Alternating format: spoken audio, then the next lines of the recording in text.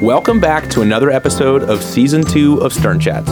We're excited to welcome distinguished Professor Rich Hendler to the studio today. Professor Hendler is well known within the student community at Stern for being one of the most inspiring and exceptional professors at NYU. So Sherry, can you tell us a little bit more about Professor Hendler? Absolutely. Professor Hendler is a clinical professor of law and business at NYU Stern. Professor Hendler teaches business students the legal aspects of business, entertainment, and entrepreneurial concerns. When students talk about him, they say that he is not only one of the most knowledgeable and challenging professors that they have ever had, but also one of the most caring, who helps them find their voice and their passion. Now in today's episode, we got some help from our Stern Chats team. This episode was researched and produced by Nasham Jamshidi. Also in the booth today doing the technical stuff, Dan Tennyson. Now in the studio today, we have Andrew Slotnick, who also helped to direct this episode. Andrew, when you listened in the booth today, what really stood out to you? Definitely the idea that you need to ride the wave in life. You can't always be anxious and thinking about your next move. Things fall into place, and you need to create your own luck. That definitely resonated with me. That's cool. Now, you are new to the Stern Chats team, and you've never been on tape before, so would you mind just introducing yourself to the Stern Chats audience? Absolutely. So I'm originally from Richmond, Virginia. I graduated from UVA, Wahoo Wah for all the who's out there. Spent some time in finance before Stern. I was on a trading floor at Citigroup and then went into investment banking. Definitely looking to do something else post-MBA. Well, we're so happy to have you on the team. Thank you so much for your participation and all your help on this episode. We really appreciate it. Awesome. Happy to be here. Sherry, before we get started, we got to thank our sponsor, Pierre Henry Socks. You like a quality pair of socks, don't you, Sherry? I love quality socks that have sharp designs, and I particularly like the ones that you don't have to keep on pulling up. Yeah, no, that's no good. When you have a slouchy sock, it really ruins your entire appearance. You could have a $1,000 suit and then one slouchy sock, and then suddenly you look like a bum. I personally do not have a $1,000 suit since I'm still a student, but once I do, I look forward to a quality sock just like Pierre Henry socks. You know what else I like about socks, Sherry? When you have the interesting patterns. You know, a little splash of color. Yeah, I mean, sometimes, you know, you're really looking professional, you're looking sharp, you got hair slicked back, you know, but you want that pop. You want something that really differentiates you, but also is high quality and stays up. That is exactly what you'll find in Pierre Henry socks. So do you like looking good? Do you like trendy and stylish socks? Well, one of our very own NYU Stern students co-founded a company for people like you, Pierre Henry Socks. Alejandro Alvarez, a current MBA 1, saw the need for quality, stylish, and office-appropriate men's dress socks that don't need to be pulled up 30 times a day. Check out the 30-plus designs and plenty of holiday gift options that PH Socks offers on their website. That is phsocks.com. That website, phsocks.com. Use the promo code STERN to get 15% off. Thank you for sponsoring the podcast. What do you think? Should we just get started? Let's start the episode, Frank. Cue that music.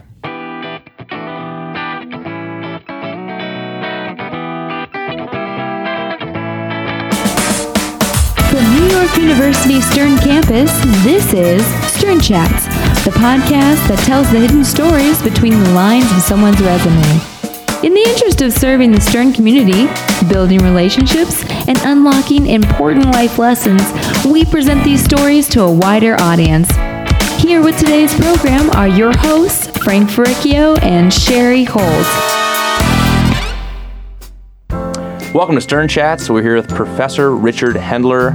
Professor Hendler, thank you so much for coming. My pleasure. It's great to be here. Excited to be here. Yeah, well, we're excited to have you. Okay. No one is more excited than Sherry Holt because... I've been courting this interview for an entire semester. Yeah. Well, you're famous to us. I mean, you work at the Berkeley Center. You're a prominent New York lawyer. Sherry is very familiar with you, but to everybody else that's listening, they may not know you outside of Stern. So can you just give them like a 20-second introduction? A 20-second introduction. 30 seconds is fine. About me? Yeah. Yeah, like your bio, Wow. background. I will just simply... Oh, okay. You tell them you're a hugger. I think the essence, if I would describe myself, it would be humanity. It would be someone who really loves the conversation, loves curiosity, and loves people. I would not define myself as a super attorney. Is that what Frank said earlier? Or like a well-renowned attorney? Prominent New York. Prominent New York attorney. No, I would not define myself that way. I would define myself as someone who really just cares and loves for people. And you see, I think that's important because when people that aren't involved in law think about law and lawyers. Sometimes they get an image in their brain that isn't the same one that you're describing. Yeah, so I would describe that as a relationship, right? It's a relationship that should not be so limited. It should be a perpetual relationship.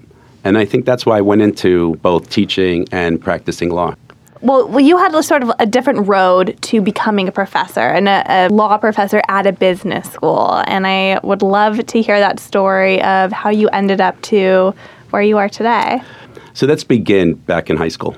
Oh, at the beginning. Can we go at the beginning? That's the best place to start. Oh, I thought we were going to begin at your birth, no? Yeah. Well, Wow. we'll skip that part. Okay, high school it is. Well, let's wait, Sherry. Let me rev up the Stern Chats time machine. Oh, all right. Open up the door. All right, you're in. No Wi-Fi inside here. You just have to have total focus. And we're back in high school. Okay. So like I'm sure both of you, we're smart students. We're diligent. We regurgitate information. We try to do well in exams because that's what we were trained to do since first grade. We weren't trained to do the process, the implementation, the execution, the procedure. We were just more concerned with ultimately the destination, the grade. And so my grades were good. And I had a very, very large ego at the age of 17. And that ego wanted me to go to the best school that I can get into, but more importantly, the best school that society thought I should get into. So I applied to a bunch of Ivy League schools, and I also applied to a 6-year medical program. And this 6-year medical program was the first program ever at a combination of RPI, University of Pennsylvania, and applied. And I remember during that interview, they'd asked me, like, why do I want to become a doctor? And I realized then that I was fabricating a story, that it was just simply a made-up story of why I wanted to become a doctor. It wasn't your true self. It wasn't my true self. And it was fine, because I guess back then, upon reflection, I was not my true self. And I sold them. And then I got in, and that was the best school that I got into. And that school, since it was a 6-year medical program, you condensed your 4 years of undergraduate education into 2. And it required you to start earlier and go during the summers. So there we are, the first semester, which started, I guess, sometime in July. First week is all orientation. So you got beautiful quads, beautiful dormitories, resident halls, and that first week was absolutely great. No cell phones back then. Used the phone in the hallway. It's got the one with the zoom, like the rotary. That rotary dial. Yeah, and zeros. So satisfying. Large, black, white, and silver. I think at that time, maybe it was 10 cents, maybe 15 cents, maybe 25 cents. And I made a phone call to a dear friend of mine, and I said, college is better than camp, better than sleepaway camp. It's just unbelievable. And then school started after the first week.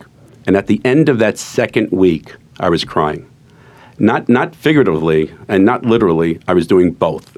Oh my God. It was a bad shape. Both your eyes were crying and your soul was crying. And the soul was crying. Well said. Well said. Thank you very much. That is pretty traumatic. But what was causing you to cry so deeply? I felt overwhelmed with the amount of work. And it was the first time in my life that I had anxiety. That I would go to sleep with anxiety, wake up with anxiety. And not having anxiety, didn't know how to deal with it. So every day I would call mom and dad, and every day they would reassure me, and they would just say, make it through the day, make it through the day. And that's what I tried to do. At the end of this third week, I knew I needed to come home to reset for that break. And the purpose of coming home was to tell my parents that I wanted to not go to school anymore. I wanted to just leave and reassess what I wanted to do. So that Friday, when I arrived home, my dad said, listen, we'll talk about everything on Sunday. Tonight, I want to make sure you have a good night's sleep. Sleep is important. And Saturday, we're going to go to a dear friend party. He just recently got over a divorce. He purchased 2 two-bedroom co-ops in the city, combined it into one very, very large one-bedroom apartment on 24th Street and 3rd Avenue. And he says, Saturday night, we'll go to the party. After the party and Sunday, we'll spend the entire day, and we'll just try to figure out your path. So remember now, I've just returned from college. I'm feeling miserable. And Saturday night, did not want to go to the party, but I did go. And when I got into the elevator, there were about 3 people in that elevator, and I said hello to all 3. Well, it turned out there was someone my age. I said, by the way, where are you going? And she said, I'm going to this party on whatever floor. You're like, perfect. I wasn't even thinking that way, but it was just it was a conversation. Sure. So I said, I think I'm going to the same party. So we walked in, we sat at a kitchen table, very similar to this circular table, and for 4.5 hours, I never thought of my misery. She got my mind off of my sadness. Sounds like a special Is person. this a love story? Because they're my favorite type of story. I don't know where it ends up. We'll find out if there's a love story in there, Sherry. We'll find out. Anytime we can talk about like love during the podcast, Sherry immediately like latches onto it. It's all right. No, it's the most important part of life, right? Yeah, exactly. But Exactly. You're at the table now and you floated away. So I floated away, right? So I never had runner's high. I did a few times in my life. Back then, I didn't consider it to be floating on a cloud, but I was, because I was so engaged in being in the present, right? Mindfulness, just being in the present. For the last 2 weeks before then, I wasn't in the present. I was thinking how miserable I am, but yet I'm worrying about the future. So for those 4 hours, I'm feeling terrific, but I did not ask for the number. Wait, you didn't ask for her? Did not ask. You did Luckily, not ask? Nope. Oh, nope. no. She No. must have been devastated. Not yet, because right after that party, we went out to dance. Okay? Oh, So That's better. That's better. Right? Yeah. And with her brother and with her brother's girlfriend. So now it's the four of us. We go to a place called Underground, and that is where Barnes & Noble may still be on 16th and Union Square. Yeah, that's it's exactly what nice it is. building Right. that's Barnes & Noble. Yeah, on the north side of the park. On the north side of the park. And Underground, I forgot the name of the place. It may have been called Underground or something else, but it was Underground. And we go downstairs and we dance until about 3:30. And the highlight of that evening is not just the dancing and having fun, but meeting Rick James. You met Rick So we James met Rick James at a dance? What was that? at a like? club. At a club.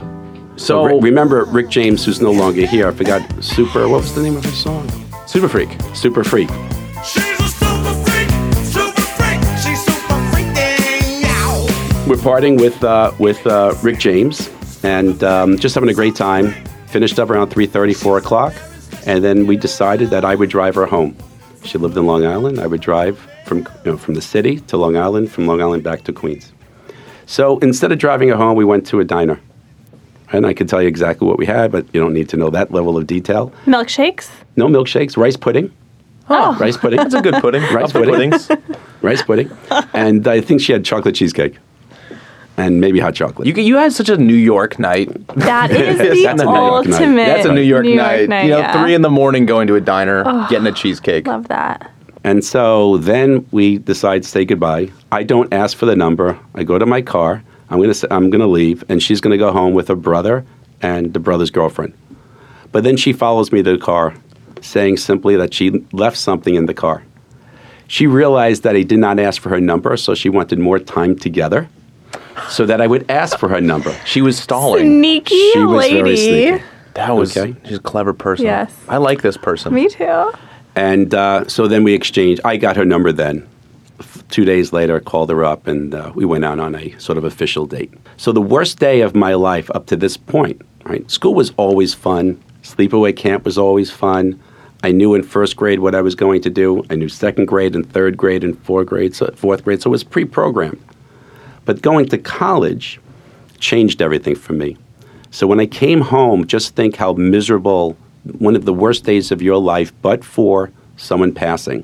That's the way I felt. And see, I think it's important to remember that you have to put yourself in the mind of a 17. How old were you? Yeah, 17, 18-year-old person. Because I always think of this too, like in terms of either like sadness or love, right? Like Charlie Brown's like the Peanuts cartoon. Like when you're 5 and you like love something like a lot, you're loving at your maximum capacity for the ability of a 5-year-old. You only know so much.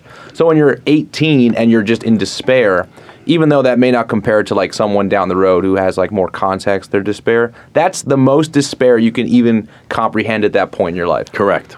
And it's, again, the first time I've ever suffered through anxiety. Yeah, which is equally earth-shattering. And it's incredibly oppressive. Yeah, it kind of it gets in every crevice of your day. Exactly. Because that's all you're thinking about. It's interesting because it sounds like in 24 hours you went from the worst day of your entire life to quite a delightful day. Yeah. A good day. She lifted a you good up. day. So Sunday, what do we do on Sunday? I don't see this lady on Sunday, but I speak to my parents. And my parents decide, listen, we need your well-being. We have to consider your emotional well-being, physically, your soul. Why don't you just drop out of this program? But one thing you need to do is to make sure that you go to school, any school. It could be a university, it could be a college, it could be a community college, but the one thing you need to do is to be in school because you need to be able to get out of bed, put one step in front of the other, and push on. Because if you don't push on, you'll just stay in bed. And if you stay in bed and you don't get out, that's what we call like being depressed. You know, I called up schools, I think this was sometime in August, and I fabricated stories to try to re-enter Cornell, to try to re-enter Brown University. You told them what they wanted to hear. I told them what they wanted to hear, but none of those places would readmit me because I had rejected those places, I guess, sometime in January, February. Well, now it sounds like you're in a pickle. Yeah, I'm a little bit in a pickle, but there's always schools for you. So luckily, NYU undergrad came to me. They didn't really come to me. I called them up, and I got accepted on the phone. All right, so NYU accepts me. I have some time to think about it, and I decide to live on campus. So back then, again, it starts in September. There are 3 or 4 undergraduate resident halls. At that time, there's now what's called Lipton, there's Weinstein, there's Rubin, Brittany. So there are 4 residential halls. Most people commuted. I didn't want to commute. I still wanted to feel like I was in sleepaway camp. And so I moved into Rubin. Rubin is on 5th Avenue and let's say 11th Street. I moved in. I met my first day. I met my 2 roommates. We went to dinner together. Had a nice time. Week started. School started. School was a breeze. Wow, it wasn't as intense as that 6-year program where classes were every day, Monday through Friday, labs. This was 16 credits, which basically meant back then 16 hours over 5 days. Wow, there was a decent balance ahead. So that following weekend, right now, my second weekend here at the university, I called that girl that I met, and I said, would you like to go on a 3rd date? So we go on a date, just a terrific date in the city. We go to a Japanese restaurant, and both of us enjoy dancing. So that time we went to a place called Studio 54. Oh my God. Yes, I think we may have seen this in television and movies and American history mostly. Yes.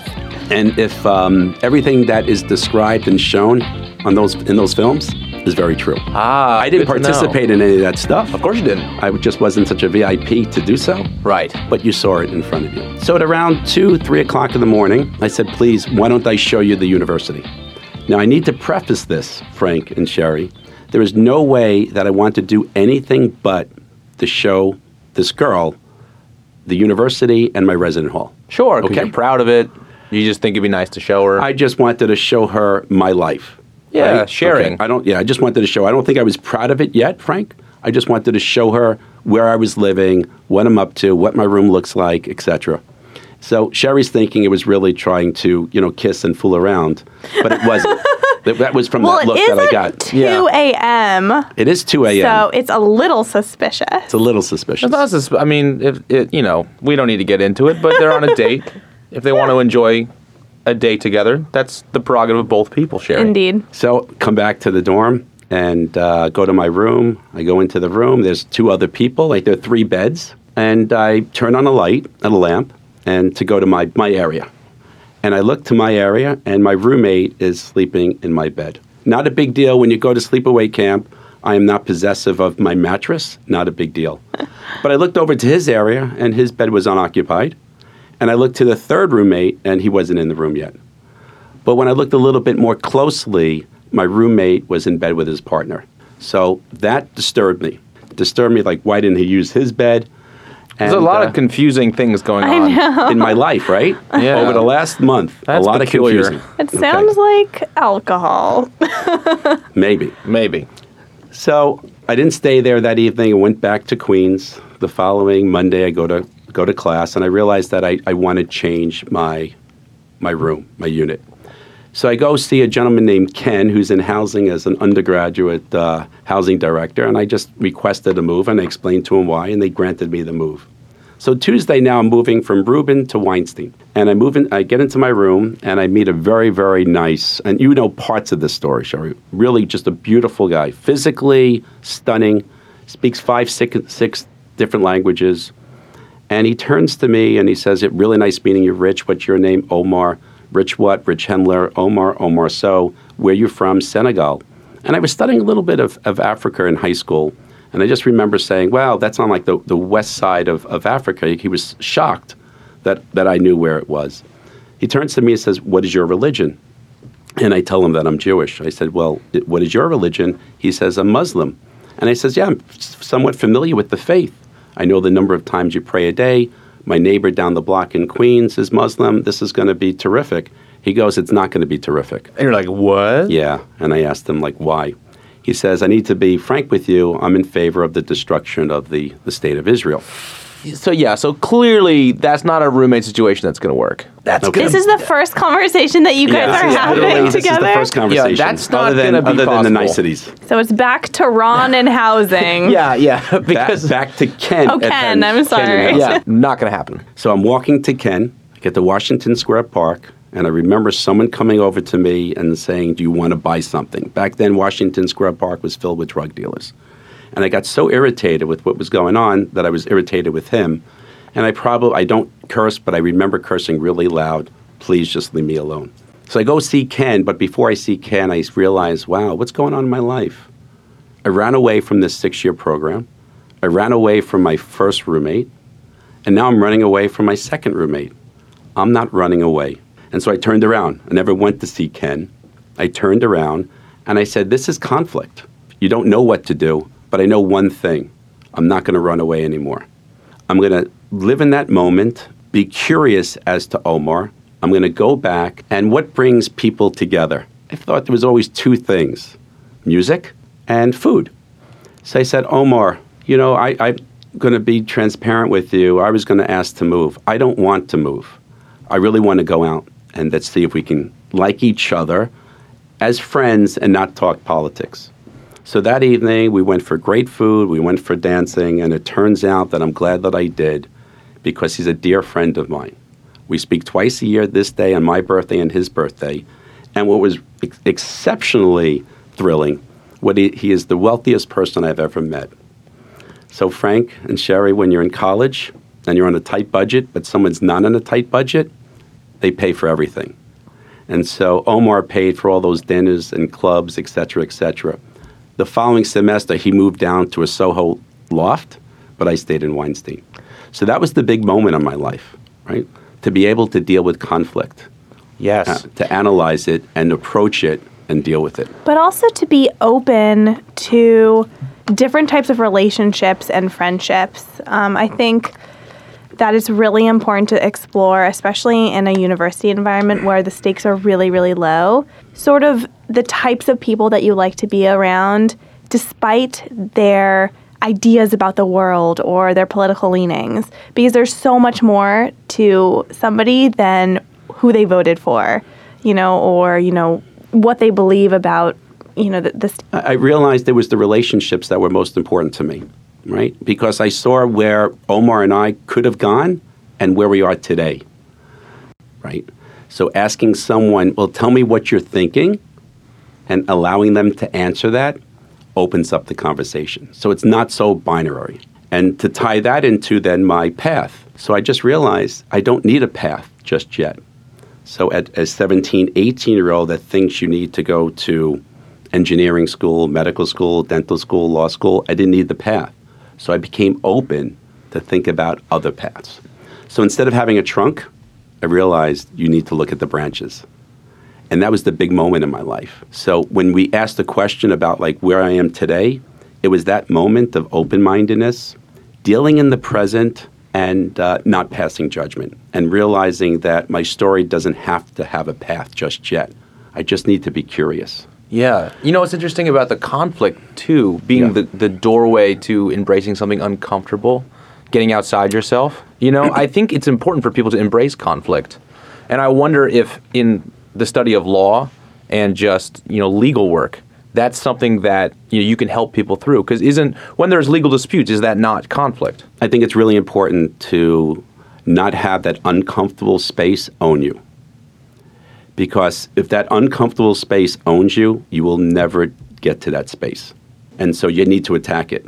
And I say attack it, I don't mean aggressively, but you need to be uncomfortable. And the more uncomfortable you are, the less sort of those life moments control you rather than you controlling that moment. You can own your moment. You can own it. You could be uncertain, but it's all good. And don't stay within your trunk, because your trunk is the comfortable zone. The branches make you uncomfortable.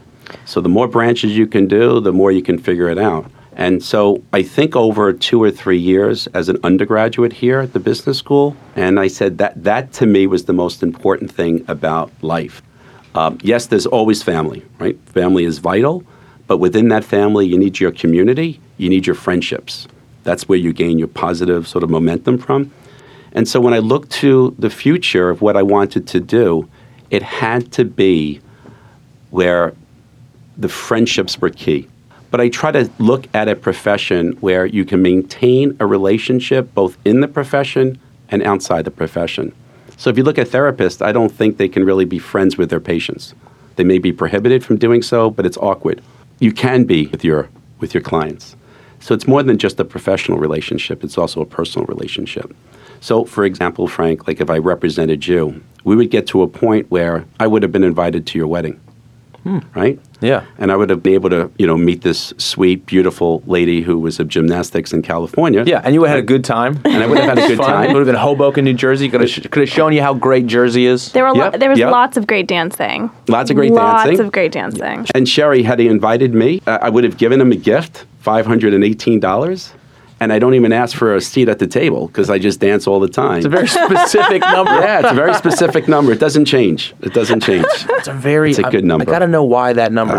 It's from Judaism, right? 18 is. Yeah, 18 exactly. means- It's a yeah. multiple. So wait, explain that. So, actually, why don't you explain it? 'Cause I will just say 18, it means life, Right. longevity, happiness. 500 is the 500. Oh, It could be right. 400, But the so 18 has a religious significance. 18 has, I don't know if it's religious, as it probably does, but perhaps maybe spiritual. Just means, to me, life, longevity, happiness, fun, humor. But I do want to go back. Oh, and yes. finish Yeah, that. yeah, I do. You So- want to get to the cymbal crash at the end of the rock song. Yeah, and as a drummer. Are you a Are drummer? you really? No, I'm not a drummer. Yeah. But I'm I a do drummer. appreciate a good cymbal crash. Yeah. I would do that really well. But we say all that to say there's a cymbal crash at the end of the story. There should be. There has to be. Well, I could add one in. I could add one in should. post. Okay. Yeah. All right. So here now, still in my first year, I'm just taking different courses, right? I'm taking acting classes, I'm taking improv classes, I'm taking accounting classes, I'm taking classical literature classes, Greek mythology. I'm just exploring learning with just the process, the journey of learning, not so much concerned with grades. Understand the process. If you understand the process, you will do the best that you can possibly do. But I needed that relationship.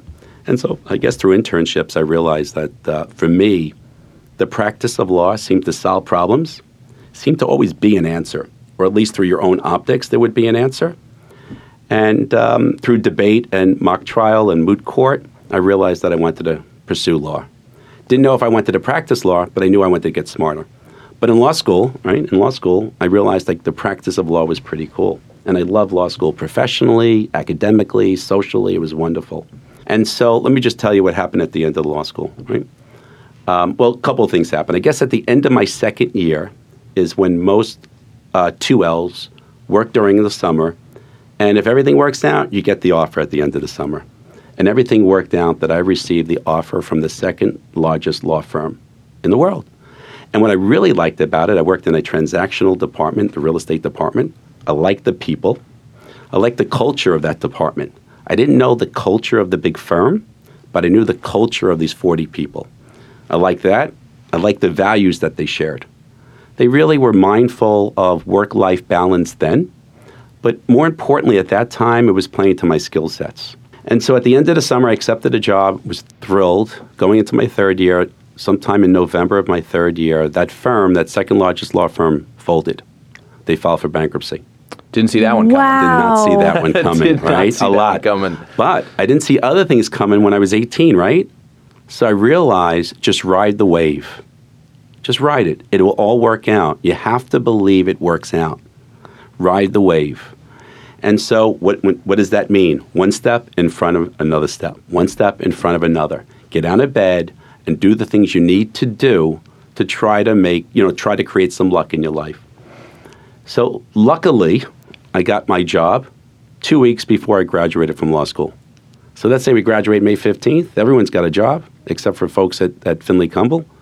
I got the job sometime in May, working at a large law firm. Under the wire. Under the wire. But I just felt it was going to work out because of that deep level of angst when I'm 18, where I worried all the time.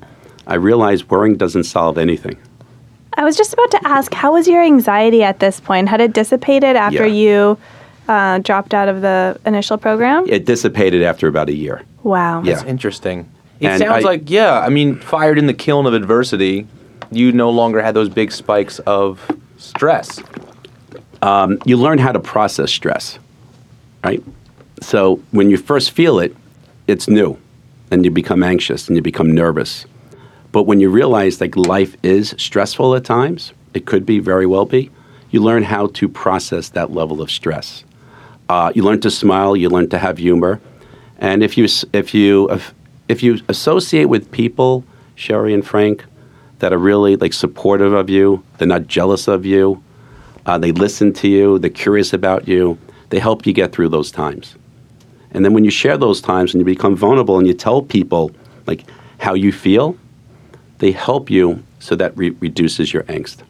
So I've learned like in life, you need to associate with people that are really positive, but they're honest with you, but they can't be jealous. Because if they're jealous, they're going to be really happy that you're sad. Interesting. Because they're going to make them feel better. Yeah. Even if I think we call those frenemies. Frenemies. I like that. Right? I like that. I just learned that recently. I do. I think that you bring up such a great point, which is you know your true friends when they are happiest for you when you are at your happiest. Yeah. And they're, right, exactly, well said. And maybe even happier than you're feeling. Right? Right, Yeah. exactly. And so I don't have those moments. I do, obviously, when my dad passed away, when my nephew passed away, when my brother-in-law passed away. Those are really difficult times that only time numbs. And you learn to talk about those people to help you through those times rather than not to talk about them. So that's what I've learned, right? Keep that together. And so when I graduated law school, I had the job. I had another job. But I also need to tell you what happened in my last year of law school as well. Sure. Okay, so that's when I got married. I got married at 25. That is so young. Young. Wow. Yeah, It's a good year. Young. May I ask, was Yeah. it the lady from That's the symbol. The cheesecake lady? Cheesecake lady. That's what you got from this story, Sherry? So, I really like cheesecake. I guess you focus. I'm just joking. You hear what you want to I'm hear. not joking. Like, I really do like I had cheesecake. forgotten but yeah. about the cheesecake. Yeah. And Sherry, when Alina hears this, she'll just want to add it's chocolate. Chocolate cheesecake. Oh, Right? I feel like she and I would really get along. You would. You married the girl from the party. I married the girl from the party. Oh, my gosh. The one that showed you that everything was going to be okay. The one that gave me the 4 hours of relief. Because I did not open up yet. I was not vulnerable. I didn't share like how miserable I was feeling. I just stayed in that moment and talked about, hey, what are you doing today? Why are you at this party? Who do you know? What do you like? What's your favorite color? Who's your favorite jazz artist? Stuff like that. I didn't say like, okay, where are you going to school? I stayed away from that. It would have been perhaps expressive, but such in a negative way. Right. And so I didn't go there. But it was such relief and a wonderful conversation. Well, You know what it sounds like? It sounds like you got to know her between the lines of her resume, Yes. which is our tagline here at Stern Chats. But you What's got the to know, tagline? which is, we want to know the story behind the story. Not what you do, not where you necessarily go to school, but what makes you you. And We get lessons from that. We learn things from that. Exactly. And if you're an undergrad or a grad school student or you haven't come to Stern yet and you listen to the story, there's a bunch of things you can learn. One of them is go to that party. Give it a shot. Be comfortably uncomfortable. You might just meet a special person and you'll meet Rick James. And you'll have delicious cheesecake. That's a great way to sum that up. So, I mean, that's our favorite kind of story for sure. I mean, all these lessons that you have derived from like a lifetime of like adversity, it seems like you think long and hard about everything you do and you attach a lot of meaning to it. Teaching your students, working at the Berkeley Center, $518. You try to find the root meaning and the deep like humanity in simple things. I don't heavily analyze, but I like that deep relationship. And I want to know about how that relates to the intersection of business and law. Can you explain to just the listeners the intersection of business and law and why you can derive deep meaning from those two things? Well, how about, I don't think you will ever go to a strategy meeting without having an attorney in that room. Right? She needs to be in that room. Because today, whether it's technology, whether it's digital, whether it's contracts, any business maneuver that you will do will definitely affect you legally. And so if you think of any decision a business person makes, they have to make it within a certain legal framework. Because if you get outside that legal framework, you can destroy your brand literally in a second. So there is the constant interrelationship between business and law, as there is also with me with respect to like human rights. If you look at all three, there's just always that interrelationship. There isn't one thing. If you look at revenue, for example, where's revenue derived? Where does it ultimately come from? It comes from contracts. And so if someone can escape a contract, revenue declines, and all of a sudden there's a disaster. And so I don't think you can make business decisions without asking for lawyers. So just the other day, last Wednesday, I was inducted as an honorary battalion chief in the fire department of New York. Congratulations. Yeah, Thank you. That's a good company to be in. Those are brave people. Yeah. And the commissioner was there, and he introduced a whole bunch of people, but he introduced the new lawyer for the fire department. And he said the big difference over the last 20 years is that you can't make decisions without asking your lawyer, that you need to understand how this affects you from a legal perspective. You don't pick up a paper today without looking at companies' potential liability for actions of its employees, actions of its directors, actions of its officers. So if you just take a look at, for example, Gawker, invasion of privacy of a famous person, and where are they today? Well, they're gone, right? They're gone, right? They filed for bankruptcy as a result of one tort. And in bankruptcy, they were sold. And if you look at very, very large companies, if you look at like Texaco, that used to be one of the world's 10th largest companies, as a result of interfering with the contract, they don't exist anymore in the same way. They too filed for bankruptcy. And so every business person needs to understand the framework of law and needs to understand it so that they're not scared of the law and they can participate in that conversation with a bunch of lawyers at the table. So that's a conversation for another day in terms of, like, I do think all MBA students should be, not forced. I think it should be a requirement to take some law class here, because everything you do, there will be a lawyer in the room, there'll be a crisis manager in the room today, there'll be PR in the room. And so business people need to surround themselves with those professionals, but also to be able to talk the language. And so I share it this way. If you were opening up every company today is a tech, but Frank and Sherry, so Sherry, if you did a tech company today, right, at that table, you would want certain people. And one of the people that you have to have with you is an insurance broker. Another person you have to have with you is an accountant, chief financial officer, right, for some numbers.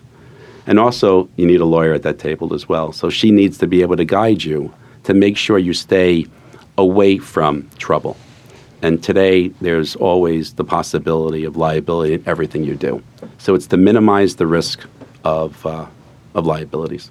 So that's the interrelationship. I mean, all these lessons that you have derived from like a lifetime of like adversity, being comfortably uncomfortable, how do you bring all those lessons into the classroom? Because you're a prominent teacher here. We know you're 2014, you got Distinguished Teacher of the Year award. You've been teaching here for, how many years is it now? 1983, I became full-time. So 30 years teaching students about 30? law. Is it 30? Wow. Oh, it's over 30, yeah. It's over 2018 coming up. No, I think I can't be. Because if I'm, 48 now? Let's just settle on a number. So 28 years. We'll do several cuts. We'll be like, so 28 years. So 29 years. One of those I'll throw in. But you've been teaching here for a long time. Yes. Yeah. And you've learned all these lessons, like in the story that you told us. How do you bring those lessons with you into the classroom for students? You treat it like a dining room table. How's that? You treat your friends in the room as you're just having lunch or dinner, either at the kitchen table or the dining room table, and you have a conversation. And sometimes that conversation goes on paths where maybe there is a life lesson to talk about. I always say to myself, there's things that I would have wanted people to tell me when I was in my mid-20s. And I'm sure my parents shared that with me, but they're parents, so sometimes you may not listen to them as much as you want. Or should. And it is just like, if I think of writing a book and one day I will complete my book, I put things in buckets. And one is that I do hope that you have a wonderful family. And I would hope that in our class together, I will teach you about the relationship of business and law and how important it is to understand law and not be afraid of it and ask the questions and drill down and have sort of a blueprint of how to make decisions. But when you make decisions, you have to consider what the impact is legally. But I think more importantly for you, it's your relationship with Jenny. And that's going to grow. So there are things that my wife has taught me, that other people have taught me, that I think it's really important to pass down. I will stop discussing in a classroom once I publish my book. We'll get in now, folks. Well, now. But that book, may not be coming.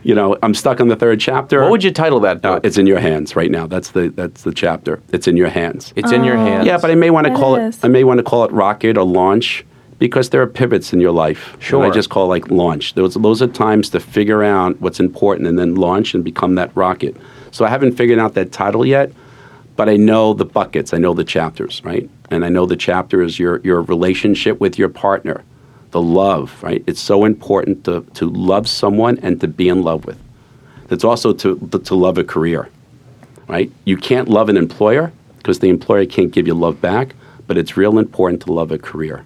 See, I'm glad you said that, because at an MBA program, we're all trying to get jobs, a lot of us, right? Yeah. And of course, you got to work hard. But I always try to think that, your job probably doesn't love you back, right? It'll take all the work you'll give it, but it won't love you back. That's worth considering. Yeah. People love you back. They sure do. Or a puppy. Or a puppy. And that's why a lot of people now get puppies. The unconditional love. Yes. Well, that's why that value and culture is so important in organizations, because that's where you will get like work love. So fall in love with someone. And to do that, it's really tough. You got to be vulnerable. You got to be willing to risk a broken heart. You got to be willing to have your heart shattered. And it happens. And then you have to rebuild it. And then you got to try again. But, I'm wondering about, so we just said about work. Yeah. But how is that different than, let's say, causes, right? Because you can do work where you get paid. But what about if the work that you're doing is for a good social cause? So when you first said that, this is what I thought of. Some people don't enjoy what they do at work. I have yet to figure out the noun to describe what I do, except for love. So what I do every day is not work, but work may be a positive reference today. But over my years, work was always the negative connotation. It's something that you don't want to do. I'm lucky enough to do everything that I want to do, and I just hope that I do it till I'm 97. And what you need to learn, in my opinion, in life, you need to learn your sort of skill sets, your strengths, so you play to your strengths. Most people don't recognize them. And I call them like super skills, like superhuman skills. Oh, it's like you're a superpower. Your superpower. Like Sherry's superpower is to be enthusiastic. Yeah. For Okay. example. Good. For example. Right. She's way to the right of the mean. She's way to the right. So that means she has to be associated with like sports, right? Sure. In some way. Yeah. So you have to realize that superpower. Yeah. And then most people don't, but your friends will recognize it for you. Because when it's a superpower, it comes too easy for you. So you don't recognize it as a skill. So it's your community of friends that tell you really where they see you. Oh, that is insightful. You can't see it yourself. You won't be able to see it yourself. I never thought of that. Because it's too easy. Wow. You always think of a skill set, hard skills, of something you acquired through difficult moments. You do no work. You're just imbued with this ability. Correct. But when you had mentioned that point, I just felt there was someone who was working who did not enjoy what they were doing. But hopefully it gives them enough skill sets and maybe enough compensation so that after work, they can use those superpowers and money to effectuate change. That's how I understood your question to be. Well, I mean, that's a very good answer. But I'm also wondering, because like work is work sometimes, right? But you can also apply your superpowers towards things that are work, but have a higher calling and have a higher purpose, like social justice causes. Yeah. Have you ever gotten involved in that, or are there any causes that you really believe in? Because that's different than just work. Oh, sure. So I guess that's twofold, right? There's the personal cause, and then there's the professional. So why was I sort of, given this honor of being this honorary battalion chief with the fire department? I guess it was since, 9/11 that I volunteered my legal time to firefighters and police officers, rendering free legal advice and plenty of work for all of them free of charge. Been doing that for, I guess, close to, 15, 16 years with true meaning. And that will always stay a part of what I do. So my relationship with my clients is not about compensation. It's about making a difference, effectuating change in their lives. That's part of one of my buckets, right? You have to do some meaningful work, and it's selfish because you feel really good doing that work. You get back that love, and you get back that thank you get back that smile. And personally, it is always to cure type 1 diabetes. I have 4 children. My bookends are girls. My boys are in the middle, and my 22-year-old son, who just recently graduated from Stern, was diagnosed with type 1 at the age of 10. So that's where I put sort of that social, sort of like, I want to cure that medical, illness. And so time and money is basically exhausted yearly through our not-for-profit. Yeah, so those are my 2 things, right? Render plenty of pro bono legal work for everyone in need. It's not on sort of the front where you have others trying to get people who are innocent out of jail. Mine is sort of just helping people that can't find that free lawyer, finds that lawyer to help, but only one to charge. I'm the one that will do it without compensation. So those are my 2 social causes. Not prominent, just competent. Well, you might be the busiest man at NYU Stern because not only do you teach numerous different classes, you teach in the undergrad and the graduate, and you teach the part-time program, you teach entertainment law and business law, but you also do your pro bono work and you're spending time with your family, and you have your own private practice. So what is it about this pro bono work, because you also offer it to your students who are in your class, that is so meaningful to you, and how do you think that you'll be able to, reap the benefits, or they'll be able to reap the benefits down the road? Well, can I add something to that? Yeah. As someone that doesn't know a lot about law, when I think of like having a legal problem, it's terrifying. Right. It really is. It's frightening because it's like if you didn't know how to play chess and someone's like, well, for your whole life and all of your savings, beat me in this chess game. And you're like, well, I don't know how to play chess. It's terrifying. It's like this this combat for which you have no idea what the rules are, And I can't imagine what that feels like if you get embroiled in that situation. So you're going to file some tax returns at the end of the year. Is that correct? Yeah, well, I have an accountant. Right, you have an accountant. No, I was just about to say, I personally will not be. But or you have a program. If you can't afford the account, you have a program that does it for you. But a lot of people don't have that attorney. There's not a program just yet. Maybe one of these days there will be a robot that you can ask the question and get the answer. Perhaps. Perhaps. So I become that person. So I say, Frank, you can call up someone and pay $1,000 an hour, and they'll give you really good advice, and they'll charge you $2,500 for 2.5 hours. But all you have to do is call me, come to me, and bring me a cappuccino or a latte or a smoothie, and they give you all and they give you all the advice you ever need for the rest of your life. And that maybe one day, 20 years later, someone that you helped at the age of 22 decides to give some money to the university for a scholarship in your name. So that's what happened to me a year and a half ago by an undergraduate student that thanked me for the advice that he received at the age of 22. So at the age of 39, after making some money, he realized that, you know what, let me give back to university by making a scholarship in my name, and let me fund it. So now I know that I have a legacy here. It's kind of cool. I have a legacy that I went undergraduate here, I went to law school here. I have a legacy that all of my 4 kids 3 of them have gone through NYU, and 1 is the first year. But I have a legacy that when I'm not here at the age of 98, someone will be benefiting by the work that I've done.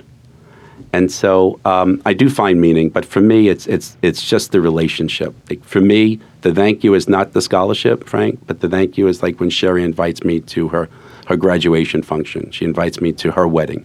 She invites me to celebrations of her children. Everyone calls me, Frank, and Sherry, when things aren't really good. I really like the conversations when things are good. I like the phone calls when things are good. So recently I get a phone call from an executive MBA student. Her name is Marcy, who has asked me to officiate her wedding. Her wedding September 7, 2018. So Frank, this is going to be my 4th time that I officiated a friend and former student's wedding. Oh, that's Wow. cool. So it's kind of cool, Frank, that if you ever taken my class, and I know Sherry's in there, that you would no longer be scared. So that someone asking you to play chess, it wouldn't be chess. You would have the competency to understand those legal issues. You may not have the opinion or the solution, but there you can call me. But for me, that classroom is family. So it's me every day seeing, just a wonderful group of people. And and that we have a good time and we learn. And that's what's fascinating. I think one of the things that I really particularly like about your story is that you told us about this really important moment in your life when you met Omar and it blossomed into a friendship, and how it has taught you to open your mind and to build relationships with unexpected people. But what I really like is to see you living that lesson. So not only did you learn it and speak it, but you live it through all of your interactions. And we see it every day in the classroom. You know, I think that in and of itself is a lesson to all of us, which is, you know, listen, observe, learn, and then live. Yeah, yeah. And it's kind of really cool when you sort of live a life that's not work. Yeah, right? Yeah. If only they could put that in the NYU marketing materials. Yeah. I didn't see it. It's tough. It's tough. I didn't see it. EQ, IQ, and love. I think they should add a third thing. Well, isn't Professor Haight, doesn't he teach a class about like happiness and wisdom and work? Oh, Jonathan? yeah. I think so. Yeah. That rings a bell. Is that creativity? I don't know. I'll have know. to put that in the liner notes for this episode. Yeah, exactly. But so, as a closing comment, I want to bring something up that's actually from your class syllabus. I think it's the last line in your class syllabus, where you say to people, remember to search and find passion in your life. Now, a lot of people spend their whole life, and they can't do that. If someone's listening to this, and they're one of those people, what advice would you have for them? Okay, so having been really massively sad, massively anxious, I don't think I was depressed when I was 18 because I got out of bed. But from 25 to about 30, there were some difficult times work-related. So I'm going to answer that question by saying that I've shared the moments of not being satisfied, not having contentment. I've shared the moments of looking forward to going to sleep so I can forget about what just happened and just have a nice dream. But now, I guess for close to at least 25 years, I go to sleep every day looking forward to the next day. And so whether that's sustainable contentment or sustainable passion, I do believe it's a choice. It's not a choice when people have, illnesses. That's not always a choice for them. It's not always a choice that when you have such debt that you have to pay back your debt. But if we can exclude those two items, it's a choice. It's a choice to find sustainable contentment. And so when my daughter was born at the age of 27, and I was working at a big law firm, and the firm in which I got that job a couple of weeks before I graduated did not have the same culture, did not have the same value system, and I was put in a department that was not playing at that time to my strengths or my superhuman strengths. And I was miserable. So every day I was miserable, but for the one day a week where I was teaching as an adjunct. And that time I think I was being paid $500 an hour.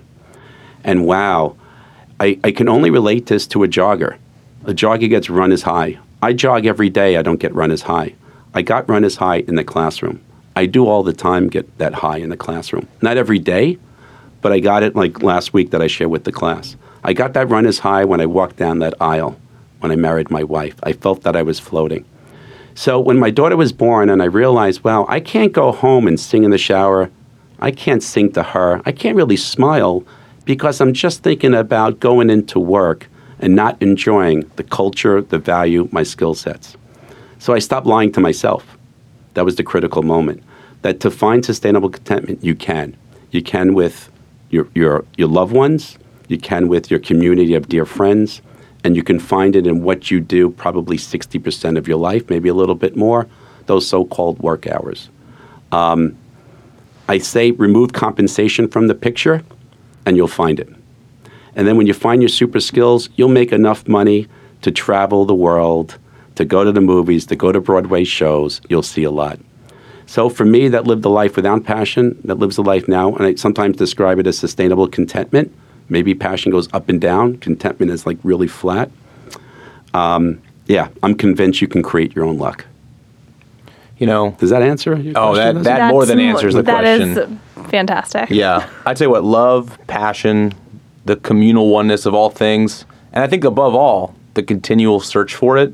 I tell you what, you've said it all. You have said it all today. I think that I've been greatly impacted by a lot of this conversation, for sure. I can only imagine what our listeners will think when they hear it, but we really appreciate you coming in. This was unbelievable. Thank you This was so great. much for your Sherry, time. Thank you, Sherry. Thank you for inviting me. It's such a pleasure to have you. Yeah, it was great. Oh, it's all Sherry. Sherry's in charge. She makes it happen. She makes it happen, man.